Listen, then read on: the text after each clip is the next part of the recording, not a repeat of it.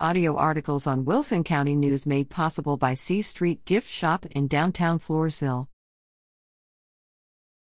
Pirettes bring home another gold. The varsity Pop Pirette cross country team took home the gold again at the Moulton, Texas Cross Country Classic September 9th. Results are as follows: Brooklyn Albert, 1st place Riley Ellis, 5th place Caitlin Poth, 6th place Sadie Skloss, 7th place Jasmine Jones, 12th place. The next cross-country meet for the Pirettes will be in Corpus Christi on Saturday, September 16th.